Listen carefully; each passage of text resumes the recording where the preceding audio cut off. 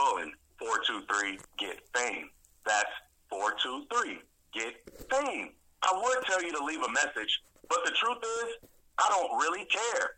I've had this hotline open for months, and not one of you jokers have what it takes to be famous like me. So leave a message if you want, but don't expect a call back.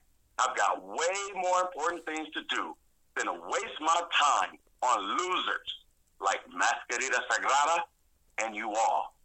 Thank you, and have a nice day.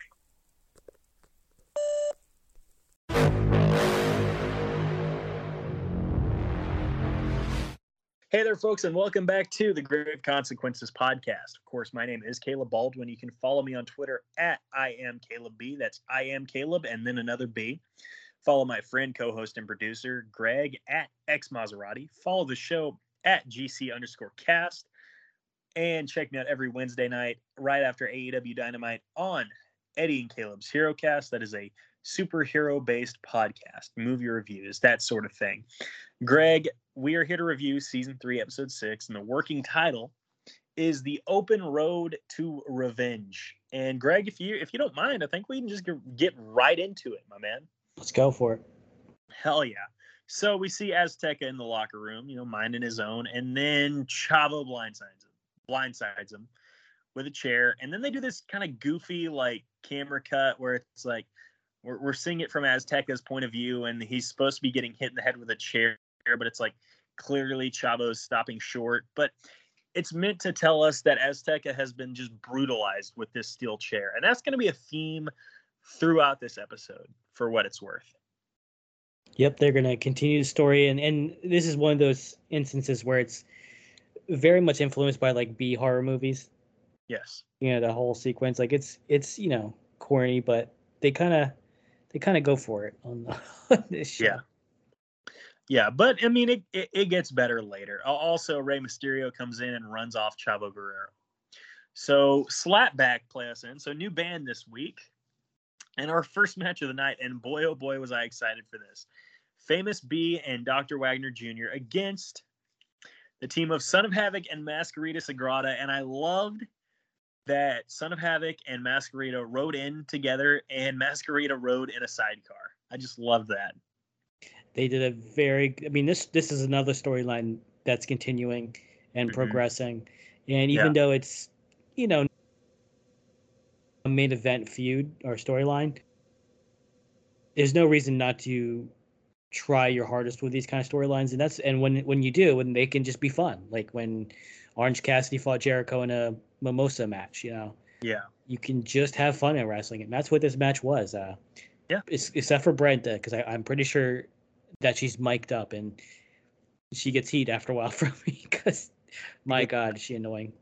Yes, very much so, very shrill, but that's kind of what they're going for.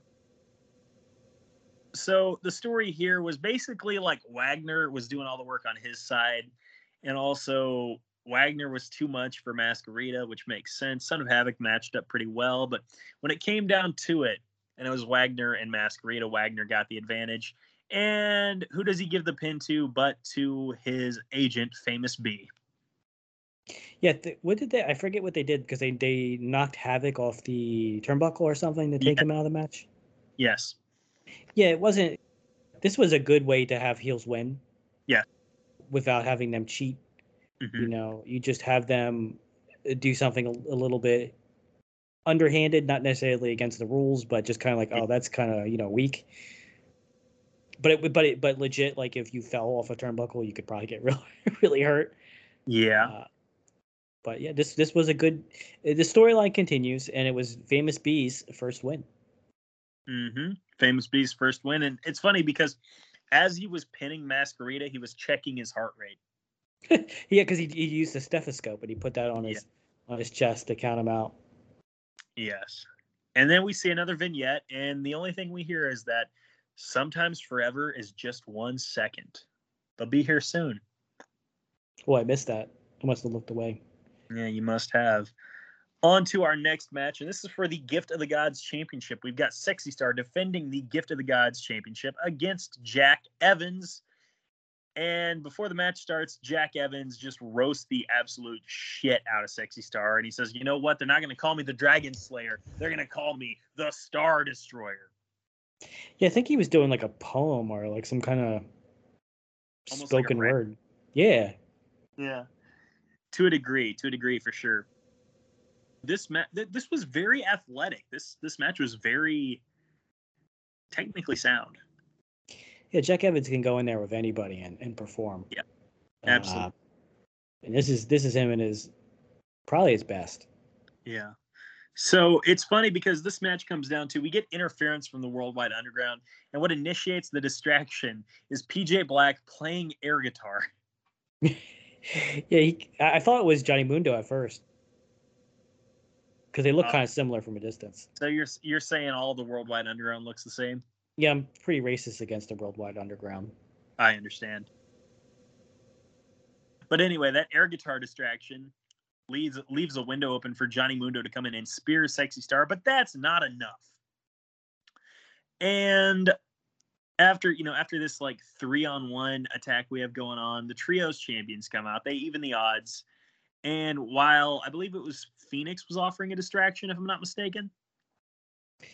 Yeah, I think so.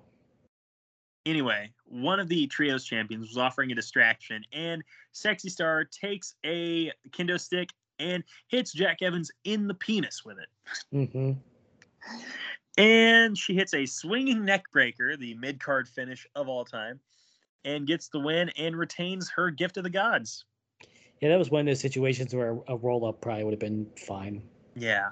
But, I mean, neck breaker, that's a very, like, late 2000s mid-card WWE heel finisher. Yeah, even then it wasn't very believable, but maybe when Rick Rude did a neck breaker it was, but this is Jack Evans got hoisted by his own petard. You know, him and Worldwide Underground, they got a little too extra and they paid for it. And this continues the feud between them and the Super Friends, the Lucha Friends. Yes. But you notice Taya's not there. I think maybe her injury was real that one episode. I think so, yeah. So Chavo Guerrero was in Dario's office, and Rey Mysterio barges in. He's like, I know you took out Azteca, you piece of shit. Yeah, I don't even know why he's arguing. Guy carries a chair around, and the chair beat up his friend. But I love it. I just love that Rey Mysterio called someone a piece of shit. He's usually not very good at talking, but he does all right here. Yeah, exactly. And this triggers an altercation between Rey and Chavo, and it's some weird choreography in my opinion. But Dario loves it. Dario is staring at the violence in delight. Oh yeah, he loves being an onlooker. Yeah, exactly. And Dario says, you know what? Like, yeah, we can't do the Azteca match. We're going to have our churro and eat it too. Jesus Christ, dude. Anyway, we're going to have our churro and eat it too. And with that, Chavo, you have the chance of getting your revenge at Pentagon. And Rey, you have your chance of getting revenge on Chavo. Because tonight's main event is going to be a triple threat match. And I noticed as Rey was leaving the office, Dario kind of gave him like a knowing nod. I don't know what that was all about. Well, Dario respects power, and maybe he recognizes that Mysterio is the favorite. Mm-hmm. He did beat Puma, so I guess Dario does show respect to people like Sexy Star, and he'll still fuck with you. Yeah, still fucks with everybody, but he has a fear and respect of power. Exactly. Guys, I do apologize. This is going to be a micro episode, but it's quite frankly, it's really good. It's not as good as last week's, I'm going to be honest with you, but it's just a breeze, man. It's one of those episodes, you know? Yep. I mean, it really does flow. It's a good episode. I enjoy it, but what are we at the main event already? Yes, we are. Yeah, it just flows like this when you watch it too. Exactly. And the story of this match, I mean, Chavo and Rey just at each other's throats, and you know, Pentagon's in there, and this may be the second best match Chavo has had in the Temple. Easily, yeah. What was the match that we said was his best one? The one against Cage. Cage? Yeah, the Gift of the Gods title match. You're right. You're right. I mean, this was a good match. This was very, even with Chavo in it, it was very technical. It was very fun. It had sequences. It was telling a story. And my favorite part, if we're ready to get into the finish, yeah, Pentagon fucking wins. He beats Rey Mysterio. So like, this is one of those things where they're building him back up. It's still stupid that they changed his gimmick before his match, but they're building him back up. And they gave him, even though it was with assist from Chavo knocking Rey off the turnbuckle, and then Pentagon capitalizing, knocking Chavo out, and then getting Rey in a package pile driver. But it's a fucking big W. This is a huge win for Pentagon. Yeah, absolutely, it's huge. Absolutely, it's huge. The package pile driver, and Pentagon pins Rey Mysterio clean in the middle, relatively speaking. Yeah. After the match, Chavo beats. Oh, pardon me. Pentagon goes to try and break the arm of Rey, but Rey fights out of it, and Pentagon powders out of the ring, leaving the scene. And as Rey's kind of holding court in the ring, Chavo comes in with a chair and just beats the crap out of Rey. Yeah, so like he's targeting the knee, the previously injured knee. In fact, the same knee that Chavo injured in WWE. Yeah, we were talking about this before the show aired about our grades, and you know, I still like this episode a lot, but we both agreed it wasn't as good as the previous episode. And this is the main complaint why I completely agree with you, is because unless you're doing more of Chavo, and you might be, but who gives a shit? The last person in the ring should either be Rey or Pentagon. Yes, it shouldn't. You gave Pentagon the win, but it's unacceptable for Pentagon to not be the one with the last, spotlight. Yeah, absolutely. And man, Chavo, like I said, he's just beating the crap out of Rey with the chair. He plants him in the Tree of Woe in the corner, and Marty Elias, like the referee, finally just steps in. He's like, "No, you're not doing this." And Chavo hits him over the face with a chair. Chavo goes nuts. I mean, hopefully they're advancing. I can't believe I'm saying this, but hopefully this goes somewhere and they're just not. I mean, you're basically doing your best to make Chavo look sort of strong or dangerous. And unless you're doing something with him, you should have let Pentagon be the one doing this damage. Yeah, absolutely. And Chavo takes out the knee of Rey Mysterio to end the show, and that is the episode. And what are we going to grade this one, man? I'm going to go an even B on this one. I was just about to say an even B sounds fine. Like it's not a B plus. It's definitely not a B minus. A B is fine. Yeah. Good episode. And quite frankly, 2 good episodes we got to record here tonight. And with that, folks, we're going to get out of here.